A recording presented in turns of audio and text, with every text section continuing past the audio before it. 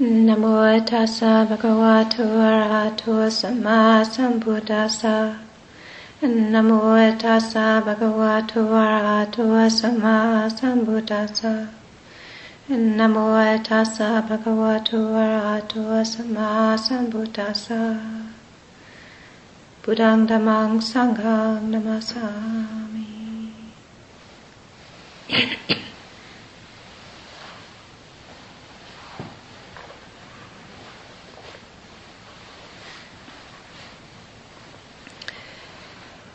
So, I think what I'd like to do is try weaving the different topics that you mentioned under the umbrella of the relative and the absolute. And see what happens. And if I miss bits, then we can sort that out in the discussion afterwards.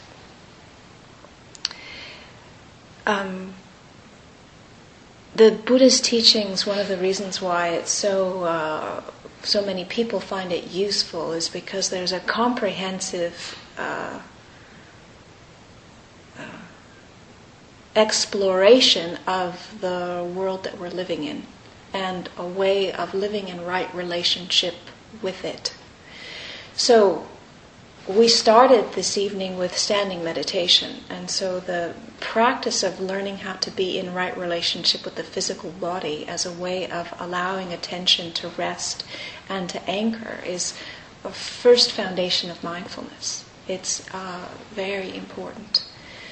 And in our contemporary society, when we have so much activity and pressure and detail and stimulus and input, many of us have lived beside ourselves, not just as a kind of metaphoric way, but actually our attention is not conjoined with our physical body. And as the result of that, we don't have good ways of measuring our own stress levels or responding in a way that feels peaceful and relaxed, because we're using concepts rather than somatic sensing to feel out what is an appropriate response in a particular situation. And sometimes our concepts are mixed up with a whole variety of things, unresolved emotional desires or needing to please or peer pressure or all kinds of things. And yet when we have taken the precepts as a core value that we're not wanting to harm, we're wanting to live with the restraint of the 5 precepts, which includes relationship with what we take, our sexuality, with our speech, and with the kinds of things that we consume that cloud or confuse the mind. Our system, our somatic sense, then begins to get a feeling of what feels right and what doesn't feel right according to those principles of harmlessness. So our physical body is a basis for allowing attention to rest, and when we mix that or support that with a deep-seated aspiration to live with integrity and to keep the precepts, then that will support making decisions that move towards harmlessness and away from habits which can be harmful.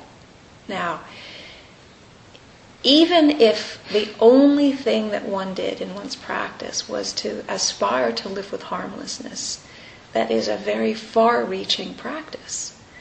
Because the kind of habits that we have and the kind of beliefs that we hold and the kind of way that our unconscious patterns are operating are not based on harmlessness. They're based on other values. And so if we hold that as a priority, it questions and checks a lot.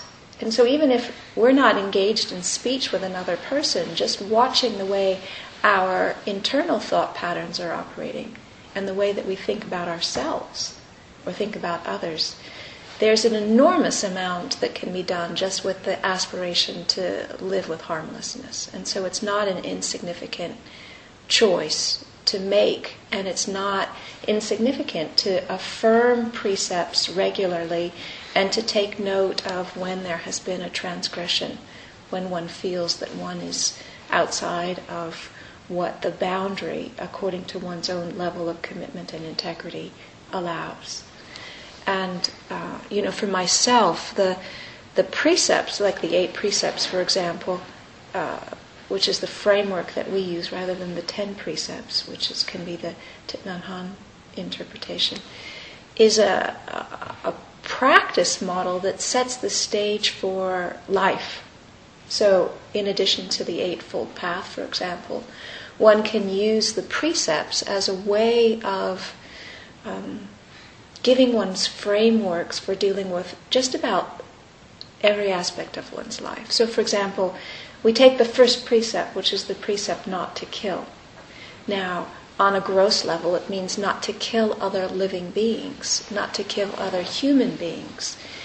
And on a much more subtle level, it is a precept that can encourage one not to harm anything. And so we move from the external behavior to the internal relationship of living without harming anything. And so, when we sit and we experience things that we don't want and that we want to get rid of, there's a kind of approach that often is violent in the way that we're relating to stuff that we don't want to experience. And yet if we take the first precept as a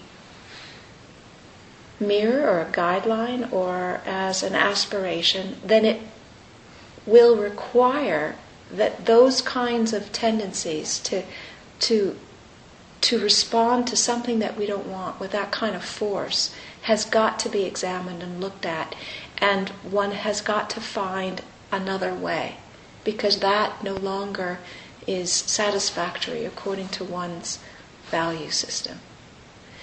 And as we begin to get a sense in our own life, in our own practice, in our own sitting, in our own relationship, just with ourselves, of what it is to live without harming, then that is the seed, that's the foundation for living where we're not harming someone else, where we're not harming another person or other beings, or we're living in relationship where the relationship is based on respect.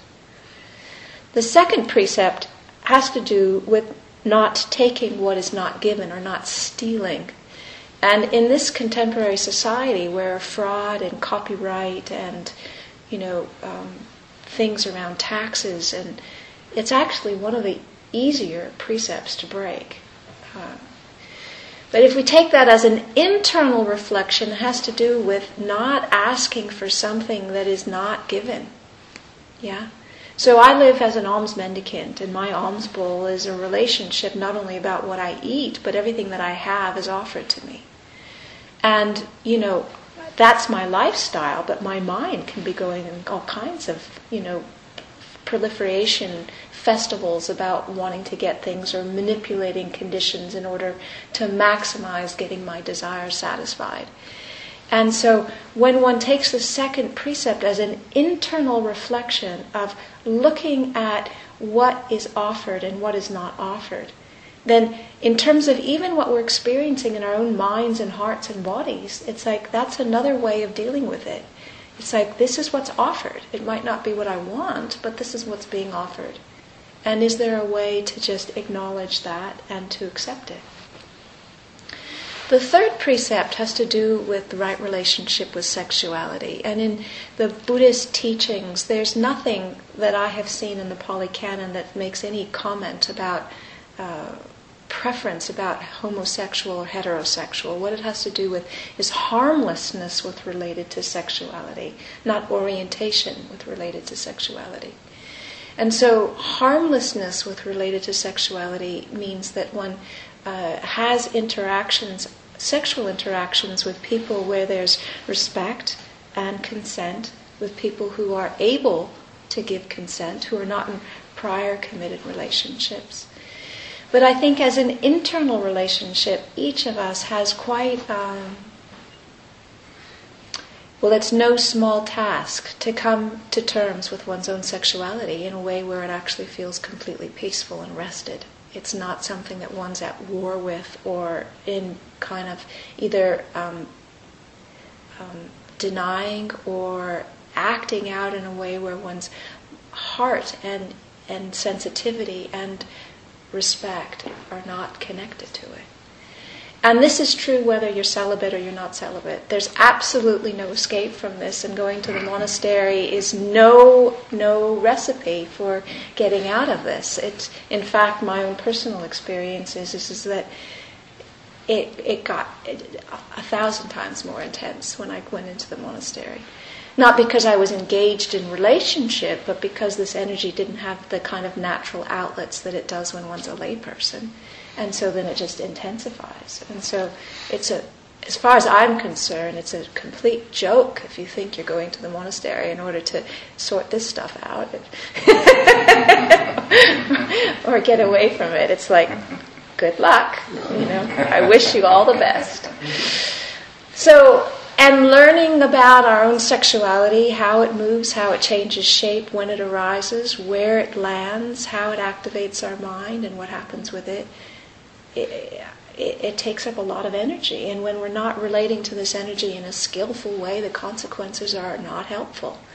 And it's not helpful if you're in relationship. It's also not helpful if you're celibate. So, there can be illnesses or depression or anxiety or frustration or as a result of not dealing with this energy in a way which is healthy and skillful. And so it asks a wholehearted response that is wise and compassionate, that doesn't deny it, but doesn't act outside of what the proper boundaries are in terms of appropriate behavior. And every person needs to figure out for him or herself what that is according to the precepts that you've taken. So it'll look different. The behavior will look different depending on the precept standard that you have. But when this whole aspect of our life is also connected to our practice, then it's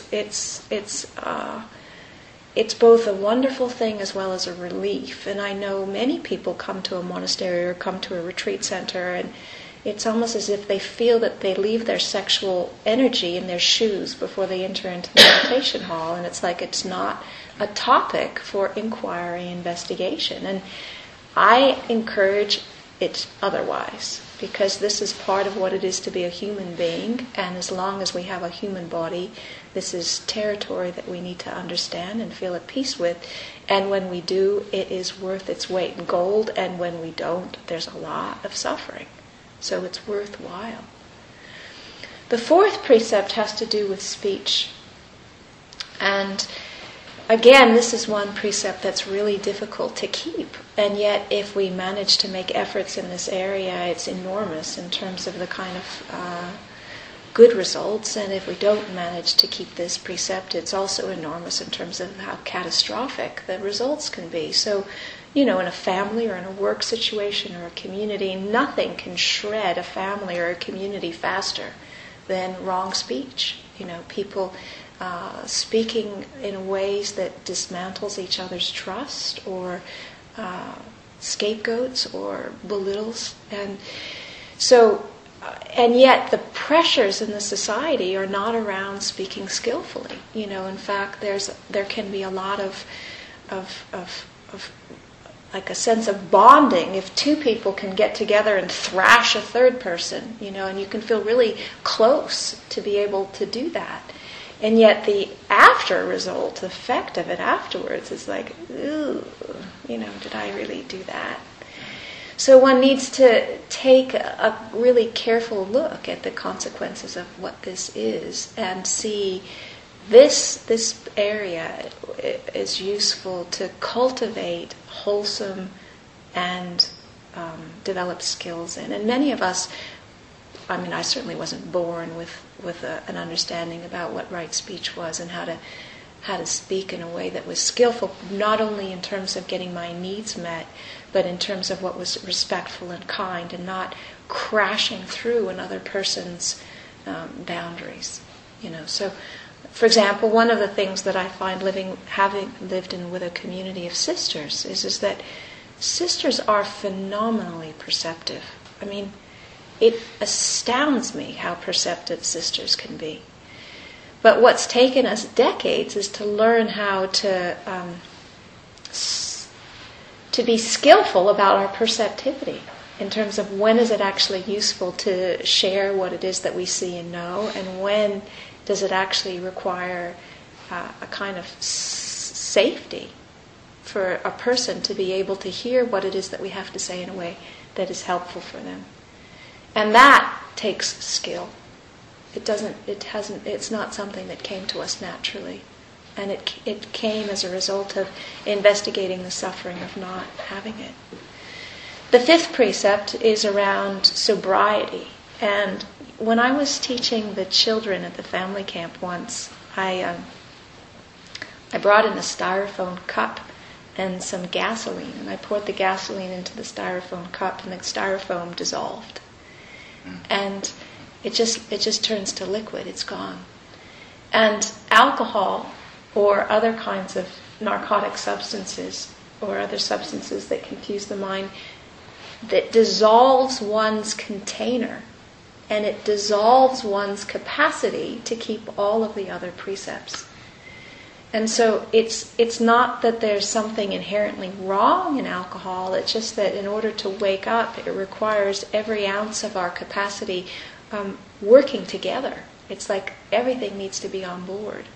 And when we drink, what happens is it diminishes our discernment, and it weakens the container that makes it possible to keep all the other precepts. And so it's for this reason that sobriety is encouraged.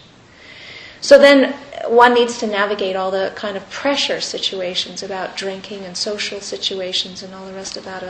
What does that look like? And in terms of keeping the precepts, it's not as if they're given as commandments that thou shalt not, but as reflections, and each person needs to come into their own understanding of what that means. You know, I've heard people be absolutely hard line where, you know, they make any alcohol under any circumstances whatsoever, you're not keeping the precept. And for me, I don't find it useful to deal with hard lines like that. I find it useful to deal with the precepts as a reflection and encourage each person to come into their own right relationship with what that means, rather than expecting an authority to dictate what those lines should be, and then live in relationship to that authority. So the precepts create a ground, and if we look at them as an internal reflection, it's actually a huge kind of teaching on how to live one's life. You know, it's not small at all. And so this all then supports a right relationship with ourselves, and right relationship with our community, and right relationship with the people that we're living with. Generosity is another topic which is also very strongly encouraged, and the reason why it's so strongly encouraged is because there is nothing that gives a person more direct access to their own goodness than living with generosity. And having direct access to one's own goodness is it's absolutely essential in being able to practice, because anybody who spent more than 5 minutes on the cushion knows that there's stuff that comes up which is not easy. And it's not about battling one's way through it. It's a way of picking up what's not easeful and learning to soften around resistances and open up to material, self-revealing material about ourselves that is conflicting with our identity of who we have taken ourselves to be, and allow a sense of ease to emerge around not identifying with the content of what it is that we're experiencing. This is not easy. It's not just a question of sitting still and being able to watch the breath and watch the body. It's about allowing our world to emerge, to be seen for what it is, and to reform itself according to what is actually the prevailing conditions are asking. And as one does that, one's identity goes through shifts and changes. It's not possible to navigate that territory unless we have a sense of access to our own goodness. And so what happens is that if one isn't able to navigate it, one blocks it. And by blocking it, then one disables the insight process to take place. So the whole practice around generosity then supports our ability to practice in a way that is not trivial. It's not at all trivial.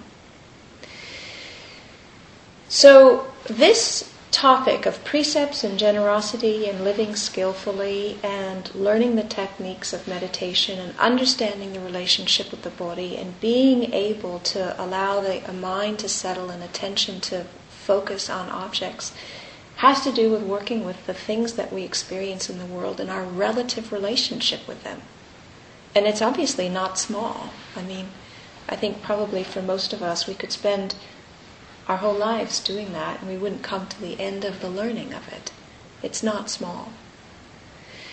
But the challenge is that as meditators, is that if we spend our whole life doing that, then we find ourselves in positions where our minds are out of control or our bodies are out of control or there's some kind of catastrophic loss in the family or the economy goes crazy or the politicians go crazy, and we can't control it. It's not something that we can actually bring into balance.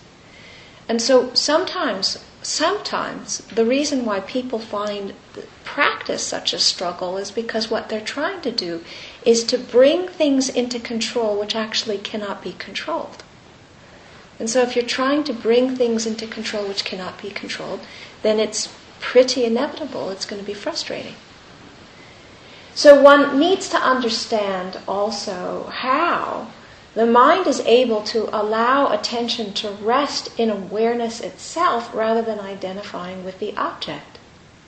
So in this situation, it's like if we look at the room here, there are people and there's carpets and this lovely shrine and these beautiful flowers.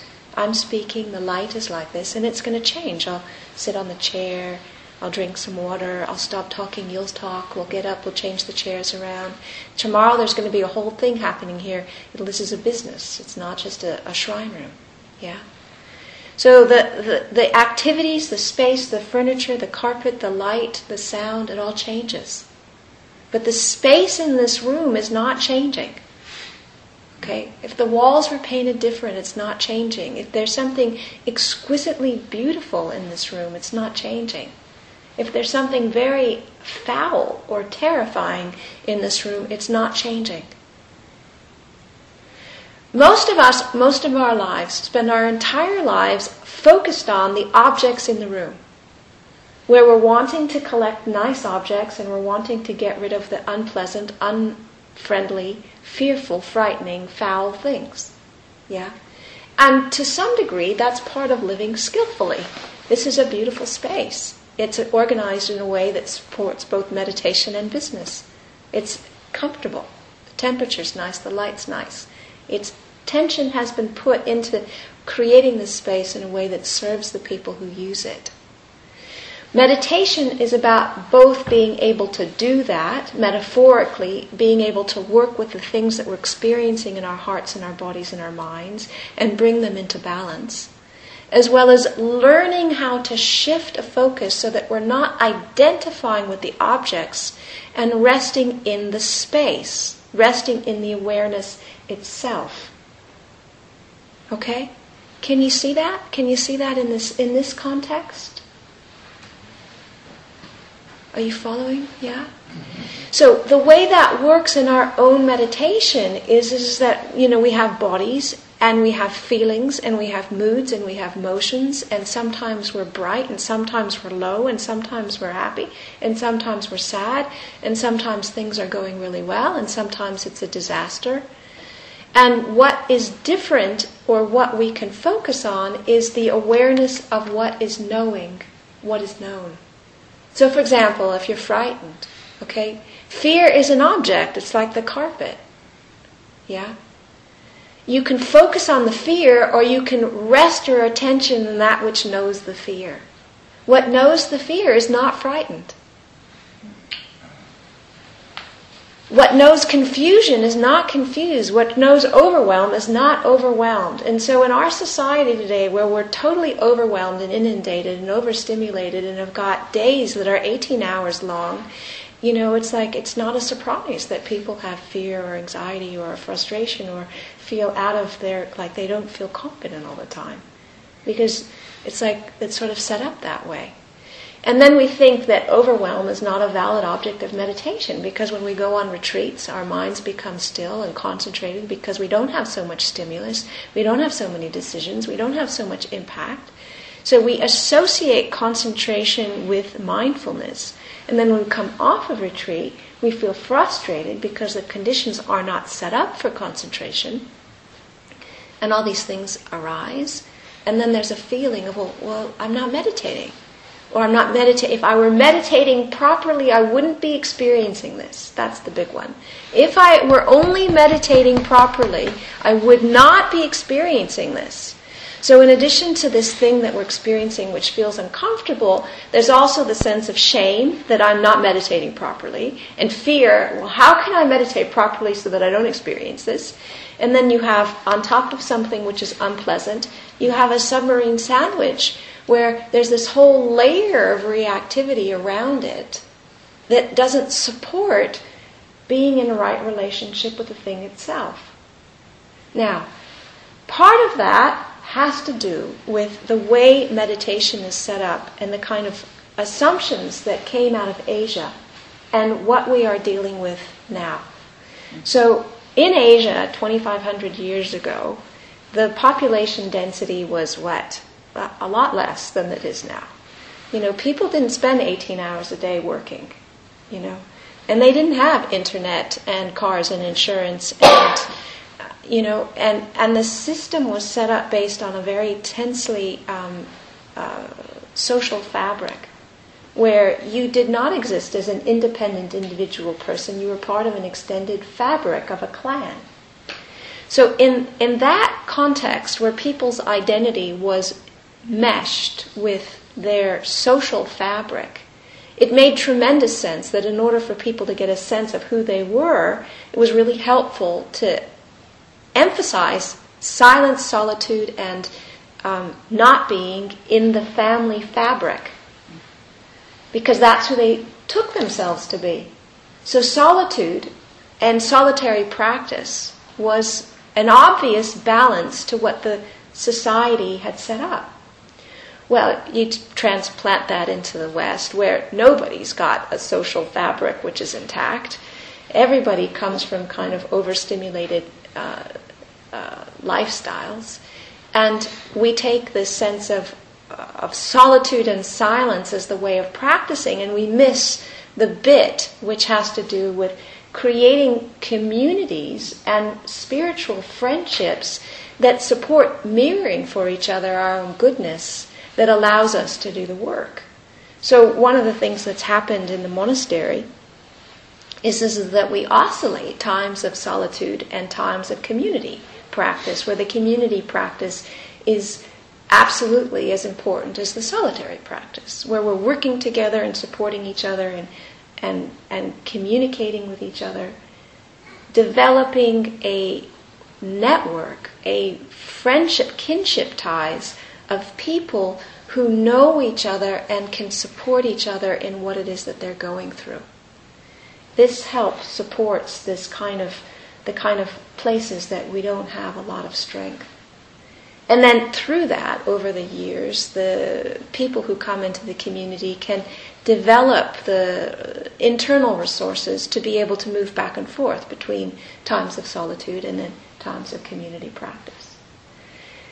There also seems to be, or at least it has been in my experience, I think the assumption that meditation was based on a person who was, in psychological terms, developmentally intact. And, I've lived in a monastery now for the better part of 20 years, and I've never met one person who's come to the monastery who's developmentally intact. Okay? It's like, it's just not happening. Okay? And so the whole premise of meditation was based on a kind of psychological developmental level which I don't see present in our society. And so it has been my experience, both in terms of my own personal life as well as in my observation of the community, that what is needed, in addition to just meditation which begins to look at the way in which our sense of self has solidified is that it supports building the foundations that haven't been developed sufficiently. And so in this way, what's needed is actually a sophisticated understanding between the difference of what meditation supports and what contemporary Western psychology supports, and being able to move between these two as it's needed. Because some of these developmental weak spots prevents the ability to do profound inquiry, because the ego in the psychological sense, which is actually required for health, isn't strong enough in order to actually allow inquiry to go to certain kinds of depths.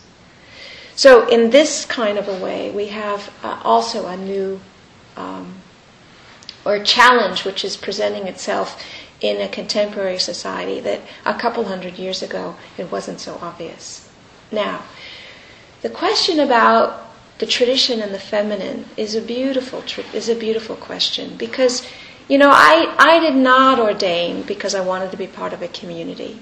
I didn't ordain because I even wanted to be a Buddhist. I ordained because I saw this whole lifestyle was a way of waking up. That was my aspiration, that was my commitment. And that has been that's like my bottom line. Okay? Now, what I have seen and on the Abhayagiri website, it's very interesting they've got a really excellent, brilliant article on the forest tradition, and what they describe is since the time of the Buddha, the forest tradition has oscillated.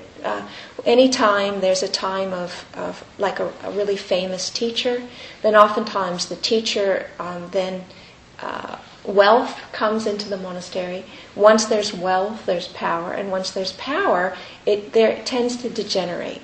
And then the degeneration then gives rise to a new emergence, and the new emergence reinvests itself in the fundamental principles and starts again. And this has been going on for 2,500 years, so that's not a new thing.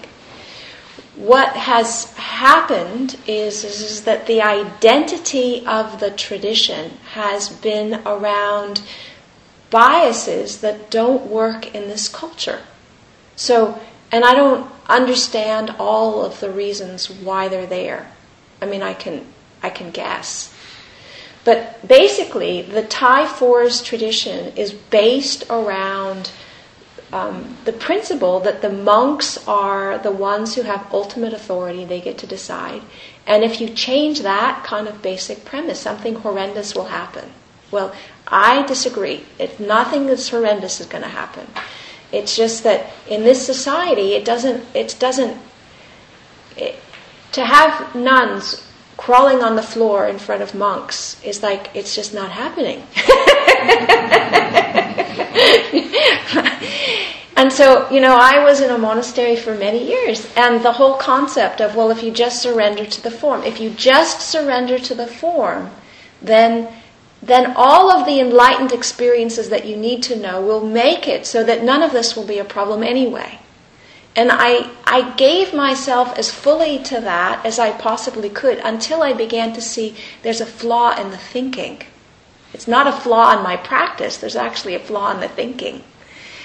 And so, in my understanding, the practice is meant to be able to help us come into right relationships with ourselves and with the world. That's my understanding. And that basis of that understanding is that what's fundamental is liberation. And anything which is suffering is actually an open opportunity for inquiry and an open opportunity for investigation and practice. Okay? What we found is that what we were working with were certain kinds of limitations around the definition of what the tradition could and could not accept. Okay? And at that point, there wasn't an interest in inquiry. There wasn't an interest in suffering. And there wasn't an interest in discussion. Okay? It was, no, this is the way it's going to be. And either you have to accept it or you're welcome to leave. And for me, that's not congruent with what I came into this for. Okay? It's not congruent with my understanding of what waking up is about. Yeah? So that's why I made the decisions that I did. Because for me, there's absolutely nothing that's incongruent with the principles of the Buddhist teachings and waking up and the feminine. Nothing. There's no incongruence. It's just the solidity around the definitions about what the tradition have become is where these things cannot shift from the traditional perspective. Yeah. But I don't think it's an issue. And so I think that, something can emerge where their cultural biases are not the kind of defining feature of a monastic tradition, and have all of the fundamental principles still be intact. And that's what I'm wanting to do. So, maybe I'll stop here, and you guys can decide whether or not I touched all the points. And if I didn't, we can bring it up for questions now. Thank you for listening. To learn how you can support the teachers and Dharma Seed, please visit dharmaseed.org/donate.